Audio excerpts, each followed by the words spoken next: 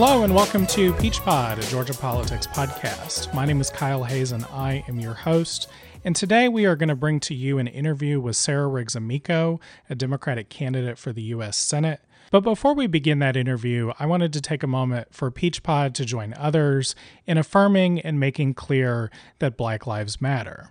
In Minnesota, George Floyd recently became the latest victim in a long list of Black Americans who have been murdered by police. Police violence against Black Americans, built on racist institutions and informed by a white supremacist culture, has been and continues to be unacceptable in American society. People of conscience, led by Black movement leaders, have taken to the streets in Atlanta and other cities to demand that this violence end. And for that effort, they have been attacked by police and other law enforcement forces that have used tear gas, pepper spray, batons, and rubber bullets in an effort to suppress the concerns that these demonstrators have sought to raise. This treatment of demonstrators has been unconscionable. To make matters worse, President Trump and law enforcement, under the control of state and local officials, have violated values that are foundational to our democratic society. Using military officials as an instrument for his political ambitions, this week President Trump ordered the National Guard and the U.S. Park Police to tear gas and disperse demonstrators outside of the White House so that he could walk across the street and stand outside of a church for a staged photo op. And journalists covering these demonstrations have been a target for police in cities across the country. The arrests of AJC staff photographer Alyssa Pointer and Washington Post freelancer Haston Willis, these two arrests are just two of the dozens of examples of journalists whose rights to cover public events have been abridged by law enforcement during this crisis. We at Peach Pod stand in solidarity with other organizations and individuals who have condemned this violence and the long-standing atrocities Black Americans have experienced at the hands of law enforcement and other American institutions. We will be adding to this conversation in future episodes. In line with our typical coverage, we are working to educate ourselves about what the state government can do to end these tragedies, as well as speaking with people who can lend their expertise to the debates sure to happen in Atlanta. Demonstrators are demanding action from political institutions, and our aim is to share with you how these institutions do or don't respond. Lawmakers are already rallying around some ideas for reform, and to give you an idea, here is Representative Park Cannon, a Democrat from Atlanta, speaking about proposals that Democrats will consider at a press conference earlier this week. What we know in this time is that young people are speaking up and are speaking out about police brutality, but they are not being listened to. And we are standing here in the middle to say, share the full story of what is going on in America, in Atlanta, and in Georgia. We look forward to bringing forth the announcement on tomorrow, June 1st, of creating a Metro Atlanta Uprising Task Force. That task force will mirror the other task force related to criminal justice reform rolled out by our previous governor. And we will continue to bring together community organizations that stand with us here today, the NAACP, Sister Song, More Melanin, More Power, the students from the AUC, and others to say that we must put structural changes in place to address these issues. We know that excessive use of force can be put in a database. We already have legislation for that. We know that official immunity needs to be challenged in this state of emergency and crisis in which the policing tactics are increasingly being escalated. We will look forward to hearing from you on our hotline so that you can tell us more about what is going on in the community. And in the meantime, look out for more information about the public announcement of the Metro Atlanta Uprising Task Force on tomorrow, June 1st. You'll hear more from us and guests in future episodes, but we did not want to continue our normal coverage without making clear that Black Lives Matter and that we stand with people across this country who seek to protect those lives. Now, here's my discussion with Sarah Riggs Amico, Democratic candidate for the U.S. Senate. All right, joining the podcast is Sarah Riggs Amico, a Democratic candidate for the U.S. Senate. She most recently served as the executive chairperson for her family's trucking company, Jack Cooper, and she ran as the Democratic nominee for lieutenant governor in 2018. Welcome back to the podcast, Sarah. Thank you so much. It's good to be back. So we've got some really somber topics to dive in on today, but before we get to that, can you tell our listeners just a little bit about your background and why you're running for the U.S. Senate? Absolutely. I've been a business executive for the last 17 years, finished my master's in business administration at the Harvard Business School in 2003. And to be honest, most of the last 2 decades, I've been saving and creating jobs, thousands of them. My family, as you alluded to earlier, bought a little trucking company in 2008 with about 120 employees, just as the recession was starting. And we were very proud of the way we saved and rescued broken businesses throughout the Great Recession, one of the toughest economies we've seen in my lifetime. We grew from that 120-person operation to about 3,000 employees when I stepped down in January to run full-time for the Senate. Very proud to have had 2,200 union members working for me, Teamsters and machinists. They were my best partners in the business. We were very proud to pay 100% of the health insurance premiums for thousands of our employees and their families, to provide paid leave for men and women, and to even put a daycare on site in our Kennesaw, Georgia headquarters to help our families here meet the affordable childcare burden, which really has become a burden, particularly for working people in this country. So we try to do all the right things. And, at a certain point, when I'm giving healthcare, paid leave, childcare, and collective bargaining rights, to my employees and protecting those and fighting for them, it felt like I was doing more of David Perdue's job for my employees than he was. And so I had the incredible opportunity to go in 2018 to be the nominee for lieutenant governor, running alongside Stacey Abrams. Similarly, that run was born out of a desire to make change around the issues that I've experienced as a business person and as a mom and as a wife of an immigrant. But I think a lot of those issues have really been amplified. In 2018, I was very proud to earn the endorsement of former President Barack Obama and over 1.8 million votes, more than any Democrat in history running for lieutenant governor, history of our state, and about 470,000 more votes than Senator David Perdue has ever won. So we can absolutely beat this guy, but it is going to be a fight, and we're going to have to choose the nominee that we put up against David Perdue. It needs to be somebody that is a champion for working families, that's a champion for rebuilding our economy in a way that creates equity and fairness. And at the same time, we've got to do all of that in the shadow of a pandemic that's shown us just how important it is to make sure no one is sick because they are poor or poor because they're sick, to get affordable health care to everyone in this nation. And then I will also say, the experience in 2018 really emphasized for me how critical it is to protect the right of every eligible voter to have equal access to the ballot box and to protect the security of our elections. So voting rights, election security, affordable health care, and economic security for working families are the heartbeat of this campaign. And I look forward to talking with you about all of the above today. Yeah, so we are going to dive into a couple of somber issues today. Sarah and I talked last back in September, and we talked about sort of a broad array of policy issues. I will link that episode in show notes, so if you want to hear from Sarah about more of these things, you can check out her views there. But to start in on our first topic here, we're going to talk about demonstrations against police brutality that have really rocked the city of Atlanta.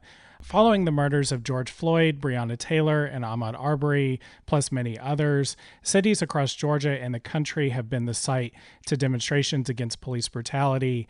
Sarah, can you start by just reflecting for a moment on how you are absorbing the message that demonstrators are sending in response to these tragedies? Absolutely. These communities have been denied justice for so long, have been denied equality under the law as promised in our Constitution for so long, that they've taken to the streets. And I fully support this movement. Black lives matter. Black families matter. Black joy matters. Black safety in our criminal justice system matters. And it's time for all of us, regardless of the color of our skin, to take up this cause and walk shoulder to shoulder with Black Americans who are tired of dying deaths at the hands of law enforcement that would be absolutely inconceivable for people of any other color. And, the reality is, I hope everyone can protest safely. I hope that we can bring about the change we need. But I want to be absolutely clear. We should not have, in particular for white politicians, folks criticizing the people who feel they have to take to the streets and protest simply to have their voice heard, simply to say and to show this country what it looks like to be a parent of a Black child, where you worry about the safety of their very lives just based on the color of their skin. And in American history, that kind of right to protest, to peaceably assemble, to ask the government for a redress of grievances, it goes back to the very origin of this country. I was very fortunate last fall to take my daughters to the Boston Tea Party Museum. And we talked a lot about when communities have been unseen and unheard or treated with such a lack of justice for so long, how that erupted into the Tea Party and into the American Revolution. And I hope that this moment in our country similarly takes us to new levels of justice and equity and fairness, because there are deep wounds in this nation, starting back, 400 years ago, when the first enslaved Africans arrived on our shore. This country was built on the backs of enslaved labor, and we have yet to reconcile properly with that. We have yet to reconcile with the deep wounds and fallout of that. And in particular, it isn't just Breonna Taylor and Ahmaud Arbery and George Floyd. As you said, it's so many names. We've got to decide, in the nature of our character as a country, are we okay with that? Or do we finally get so fed up that we demand change from our leaders? And from the leaders who fail to take action, like David Perdue has failed to take action. He lives in Glynn County, where Ahmaud Arbery was shot and murdered while jogging unarmed. He lives there. He has been absolutely absent from this debate and discussion. He has shown no leadership. Leaders like that have failed us, and they should be voted out of office. So I'm absorbing it in the sense of hope, of hoping that this is finally the time where we move forward as a country. I'm in a listening mode and a learning mode. I want to be an ally in the best way that I can. I want to give deference to Black mothers who have been talking about these issues for generations, and we have not heard them well. Right? Reproductive justice is not just about your right to decide when and where and how and with whom you have a family or access to abortion care. Reproductive justice also means the right of every parent to raise their child and parent their child in a safe environment and community. And Black women have been telling us that for decades. It's time we listened. They are living with the fallout of this, and it has to stop. So I'm listening, I'm learning, and by God, I am speaking up. I will continue to speak up as often and as loudly as I can until this is fixed. So let's talk about what some of this action would look like. What specific policy changes do you think are needed from the federal government to stop police from continuing to inflict violence on people of color in this country? Yeah, well, I would start with having a president who doesn't militarize peaceful protests like we saw from President Trump yesterday, tear gassing peaceful protesters so that he could walk in front of a church and wave a Bible for a photo op. He didn't stop to pray. He didn't stop to reflect. He didn't stop to listen to protesters. He literally cleared out protesters with tear gas so that he could wave a Bible in a photo op. First Amendment rights are not optional, and a Bible is not a prop. And so I would start by electing a president who knows how to lead and work to bring people together and heal these really deep wounds. And Joe Biden is that man. The second thing, in the United States Senate, we've got to have a real focus on policies.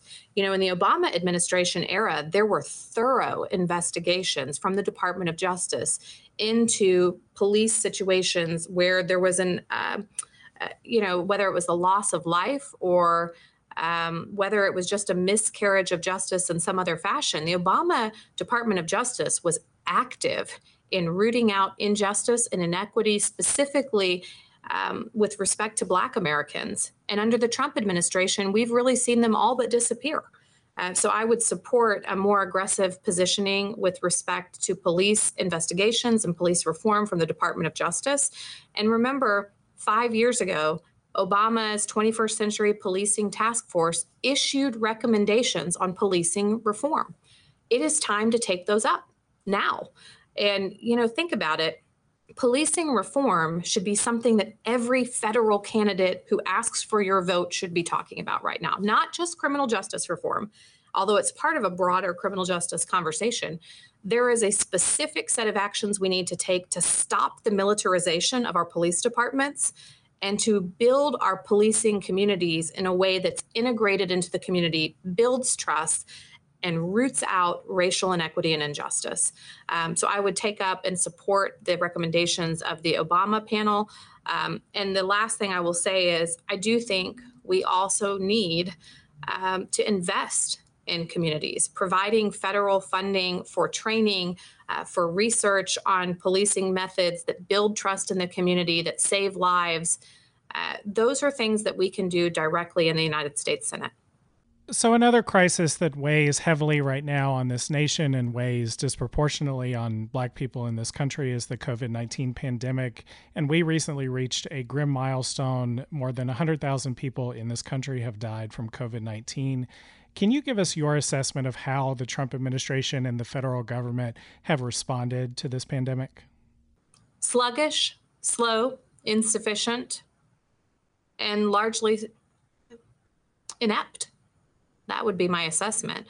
We saw on January 24th that the Senate met behind closed doors, members of the Senate, with leaders from our intelligence community, the head of the NIH, the head of the CDC. And as early as that meeting, our U.S. senators, including people like Kelly Loeffler and Mitch McConnell, and I'm sure all of their colleagues, including David Perdue, had an eye toward what was coming. But there's not a person in our state who can tell you with a straight face that those senators from Georgia, including David Perdue, then came to our state and helped prepare our families for what was to come. Not a one. Instead, they traded stocks. They profited off of a pandemic that is killing Americans. So what the federal government should have done early on was mobilize production for PPE and ventilators. They should have been much more forthcoming about the need for quick and complete lockdowns early to flatten the curve while we built that capacity out. They should have listened to science. We saw the CDC's guidelines for reopening initially shelved, literally pulled out of the public's review by the Trump administration. We saw a president stand at a podium in the White House and support all manner of half-truths and even untried medical remedies. It's wildly irresponsible, and it will cost human lives all over this country.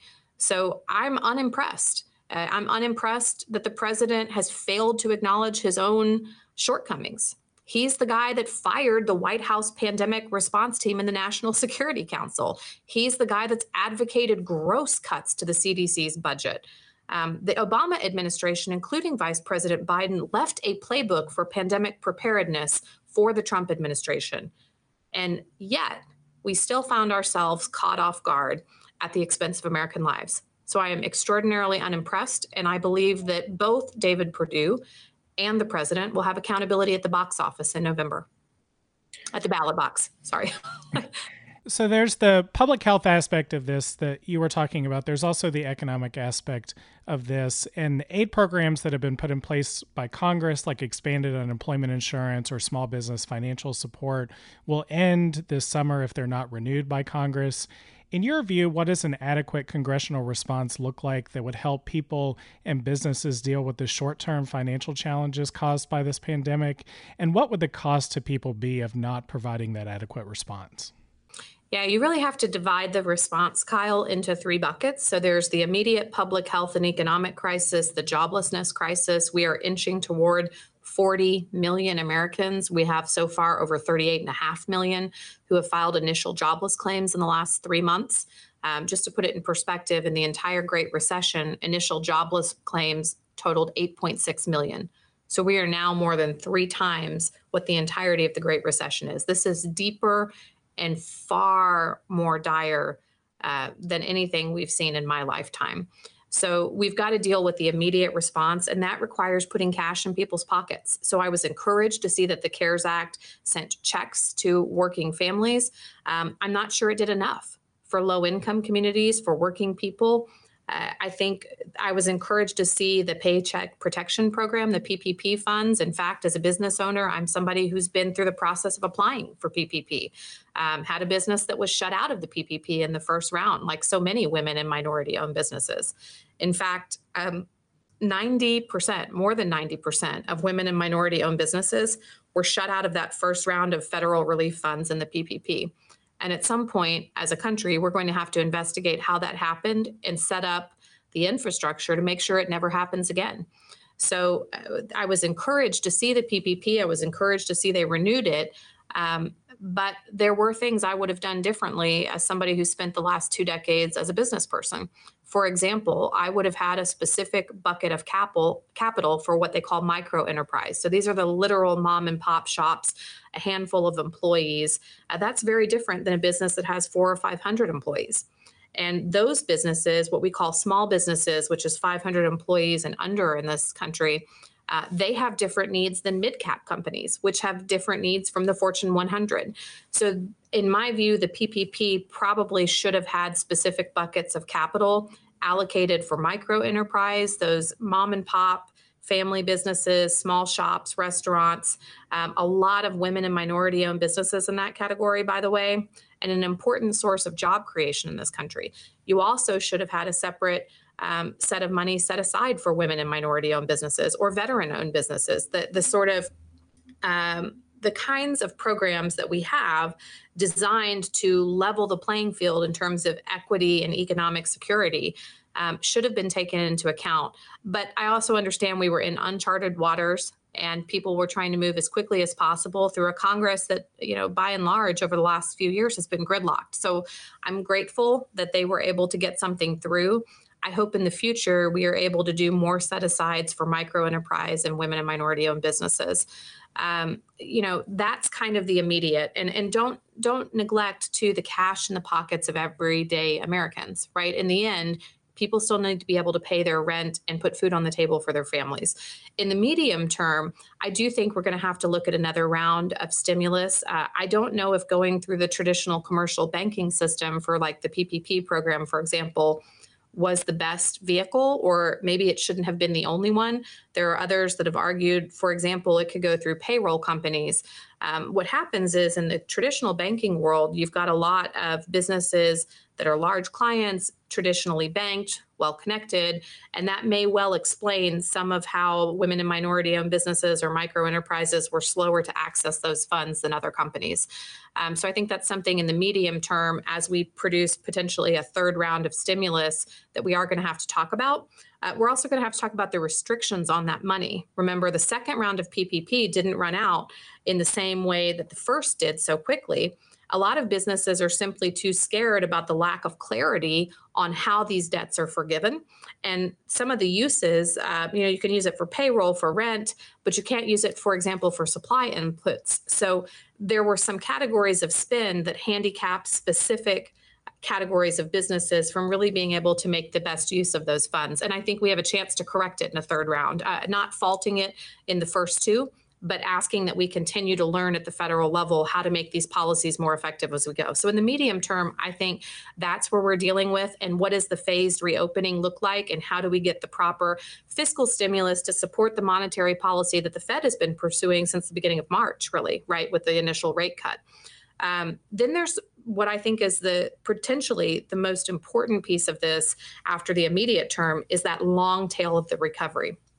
The reality is consumer behaviors in many sectors may well change as a result of this pandemic. Many businesses will change their operating model in response. Some people may not go to restaurants as frequently. We've seen entertainment companies, instead of releasing to movie theaters, which are largely closed around the country, releasing directly to streaming services. That may change all manner of business models in this country.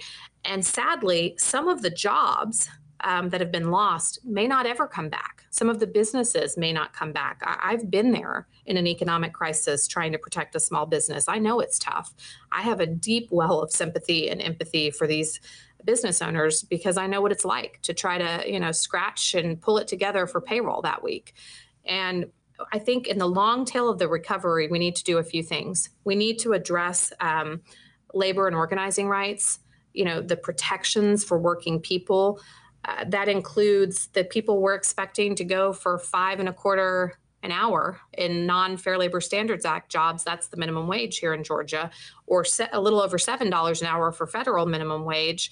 We're expecting these folks to stock a shelf or check us out at a grocery store cashier, a cash register, to keep our families fed and our country moving in a crisis. But even though we're calling them essential, we're not even paying them living wages. So protecting the rights for a safe work environment and fair wages, labor and organizing rights, collective bargaining can be a huge part of how we advance that. Similarly, we have got to make sure that we address pay equity in this nation, that we address childcare. This economy can't fully get back on its feet until we've solved the childcare conundrum. And that's a much broader conversation because over the long run, if you really want to unleash the potential of all of this nation's economy, women have got to be full participants in it. That means making 100 cents on the dollar to what a white man makes in the same job. And it means having equitable access to capital to start your own business. And it means finally having, equitable access to economic opportunity and stability. So we've got to address some of those fundamental inequities in our system. And then the last thing is, I do think we have got to address this access to capital for women and minority-owned businesses in particular. It is not equal. The first round of PPP showed us that. And when you have large segments of your population that are prevented from starting the business that they envision or they dream of, the whole economy suffers. So I think if we can address labor and organizing rights, if we can address minimum wage and worker protections, and if we can finally dig in to root out some of the structural inequity in our economic system and in our banking system and the access to capital for entrepreneurs, the long tail will be in good shape. And I suspect we're going to need something in the order of like a Marshall Plan for post-COVID job recovery. And if it were me, I would say starting with infrastructure is the right place. I have a particular passion for water infrastructure. A lot of this nation's aging water infrastructure not only creates tremendous leakage and waste, but it's a public health hazard. Nobody wants to see what happened in Flint, Michigan become the norm in this country. And it's a way to create great paying, in many cases, union jobs with full health, welfare, and pension, while investing in America's future and building the infrastructure we need to support a 21st century economy. And certainly as a trucking executive and transportation executive for the last 12 years, I understand the need to fix this nation's surface transportation infrastructure, bridges, roads, a tunnel, but it extends to so many things, power, infrastructure. There are many ways we can go, and those are investments that the federal government right now is really failing our people to make. So one other short to medium term issue that is on the agenda for Congress is the fiscal crisis that states are facing. Analysts project that states are likely to face budget shortfalls of $765 billion over the next 3 years, and that's likely to force states to lay off or furlough teachers and state employees, cut state funding for education and healthcare programs, among others. Here in Georgia, Governor Kemp has asked Georgia's agencies to plan for 14% budget cuts, which this time include cuts to education and healthcare programs in our state. What should Congress be doing to address the fiscal crisis that states are facing? Yeah, this is absolutely critical, Kyle. And there's a reason that this is exactly the role of the federal government, right? To make sure that we do not have failing state and local governments, but particularly for state. If you run a local government, right, you cannot run a budget deficit and run up debt the way we do at the national level. For states, those services you mentioned, including right here in Georgia, this is healthcare for low-income folks. This is the teachers who are already undervalued, overworked, and underpaid. This is not okay. We have got to make investments. If you want a return on investment in the business world, we know very early on that presumes you make an investment. We need to be investing in those communities, investing in education, investing in infrastructure. And if you don't, investing, by the way, in the health care and health and well-being of your people, if you're not making those investments in the long term, we will all suffer.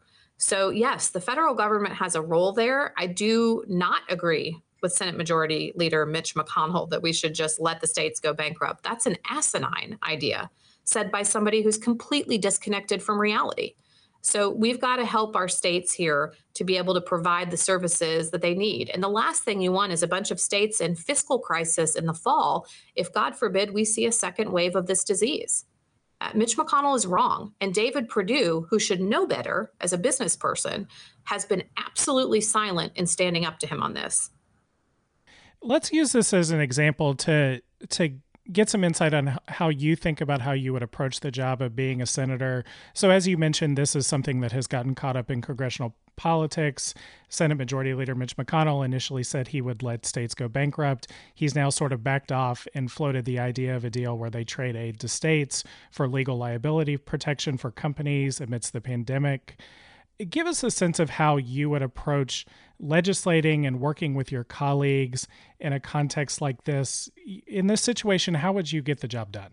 Yeah, this is exactly the reason why I don't think a career politician is right for this job at this time. In the business world, in the private sector, in fact, in every sector that's not politics, there's no scenario where you can steadfastly refuse to do your job and work with other people and then expect to keep that job. That only happens in politics. And I would approach it the same way I've approached tough situations in the business world. As you know, Kyle, my family and I, we don't buy and build healthy businesses. We literally are the people who come in when a business is on its deathbed, failing, on the verge of liquidation and closing its doors, and we try to revive it in an ethical manner by investing in its people. And doing that means you have to be willing to sit down and build coalitions that nobody else has been able to put together. And I've done that. In the pension crisis last year, when we restructured our business, nobody thought that we'd be able to pull off what we did. In less than 3 months, I got the Central States Pension Fund, the Teamsters and Machinists unions, the lenders in our capital structure, our board and our management team, and our customers all on the same page on an unprecedented deal to save 3,000 jobs with no wage cuts, no healthcare cuts, and saving thousands of pensions for retirees and employees. It was not easy, but it did require that we sat down with every single stakeholder, hear what their priorities were, and build a coalition around a shared goal, which in this case was saving jobs, economic security, healthcare, and pensions. And, in the Senate, it's the same. It's a committee of 100, and you have got to be good at putting together the coalition of people who are willing to get the job done on a specific issue. And we may not agree on everything. I want to be absolutely clear. I'm not talking about compromising on my values. I am pro-choice, pro-reproductive justice, and always will be. And I will not compromise that to cut a deal on infrastructure. The two are not related. And so we sit down with the people who are willing to work on an issue that the people of this country need us to get done. That should be the driving ethos every time, without exception. I took a bunch of grief in the primary over donating to a Republican congressman years ago. But I never knew anything about his social politics, really. I knew him as the chairman of the Transportation Committee in the House of Representatives, and I was a trucking company chairman. And we were working to put $308 billion into this nation's desperately needed $308 billion into this nation's aging surface transportation infrastructure. And by the way, he was working with President Obama and his administration to do the same. I was proud to be part of that coalition. I don't agree with the guy's politics on social issues and never will. But he made the right call to invest in our nation's bridges and roads and ports. And because of that, the 2,000 trucks a day my workers were driving on our roads all over this country were safer. My job wasn't to play politics. My job was to protect the people who were counting on me. And in the U.S. Senate, I'm going to do the same thing. I'll sit down with anybody who's willing to give an honest effort to solve a problem that the people of Georgia need solved. And, I will protect the people who are counting on me. That is what I've done my entire career, whether it was giving up my own equity to save those 3,000 jobs last year and thousands of pensions, whether it was putting in my own money during the Great Recession to save jobs in healthcare for my employees, or whether it's sitting at the table with people I don't agree with everything on to make sure that the roads and bridges my drivers were driving on is safe. That's exactly the kind of pragmatic approach to progress I will take in the U.S. Senate. And last question for you here. There is a primary next week, and you are one of several Democrats running to be the Democratic nominee for Senate in November. For voters in this Democratic primary, why should they choose you over other Democrats in this race? Well, I appreciate the question, Kyle. We're very fortunate in Georgia to have a lot of great Democrats, a deep bench. I saw it in 2018 when I ran with Stacey Abrams as the nominee for lieutenant governor, and I see it again top to bottom of the ballot this year. But there are three things that I think differentiate my campaign from anyone else in this primary. And there are a lot of good folks. The first and foremost, I'm the only candidate that's run statewide. Got over 1.8 million votes. You could take all of the votes David Perdue has ever won and all of the votes my opponents have ever won and put them in one bucket, and I would still have more in my first run for office. Almost 500,000 more votes than David Perdue has ever won. If you want to talk about viability, that's the best argument for viability in this primary. And, you know, when we talk about appealing not just to Metro Atlanta, but around the state, there were a couple dozen counties in rural areas in 2018 where I overperformed the ticket by 2% because we spent the time to go and hear and listen in those communities to the issues that mattered most to them. So I would say the statewide experience is the first, the viability in terms of, I had $1.5 million. $1.5 million to spend statewide and got 1.8 million votes. It's like 89 cents a vote if you were to run the math. We've got another candidate in the race who spent $30 million, got 125,000 votes, right? That's a few $100s a vote. And by the way, a year and a half later, I actually won that district, CD6. Stacey and I did. And of course, Congresswoman Lucy McBath won. I got 158,000 votes in Jon Ossoff's district. He got 125,000, but I only had $1.5 million to spend in the whole state. So I am scrappy and resourceful. I will go everywhere and talk to everyone. I have been through more than 150 Georgia counties in the last 3 years. That's more than anyone else in this race, probably more than the rest of them combined. So that statewide experience is the first. The second is I do think the economy matters right now. I'm very proud to be the only candidate endorsed by labor unions in this race. 5 unions so far, the CWA, SMART, IBEW, the carpenters, the bricklayers, and the president, the head of the National Negotiating Committee for the Teamsters in my own industry. The guy who negotiated on the other side of the table with me for more than a decade, not only endorsed my campaign, but hosted a working families town hall to tell other labor leaders in the state to do the same. And that's because he doesn't have to guess on my track record for working people. He knows what it is. Every time it's come down to putting my money where my mouth is, I'm there. That is my record. It is the reason I'm running. And I think that that business experience, creating good paying jobs with great benefits, many of them union, in fact, thousands and thousands of them union, the ability to save businesses nobody else thought were fixable, all of those things are more relevant now than they've ever been. As small business owners battle to keep the doors open, to keep their dream alive, they've poured their blood, sweat, tears, hearts into those businesses. And some of them are really having a hard time surviving in this moment. Having a senator who's been there and who understands what they're going through matters.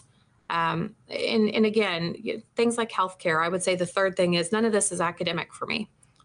Politicians usually go on air and only talk about the kind of jobs I've spent my career creating for 17 years.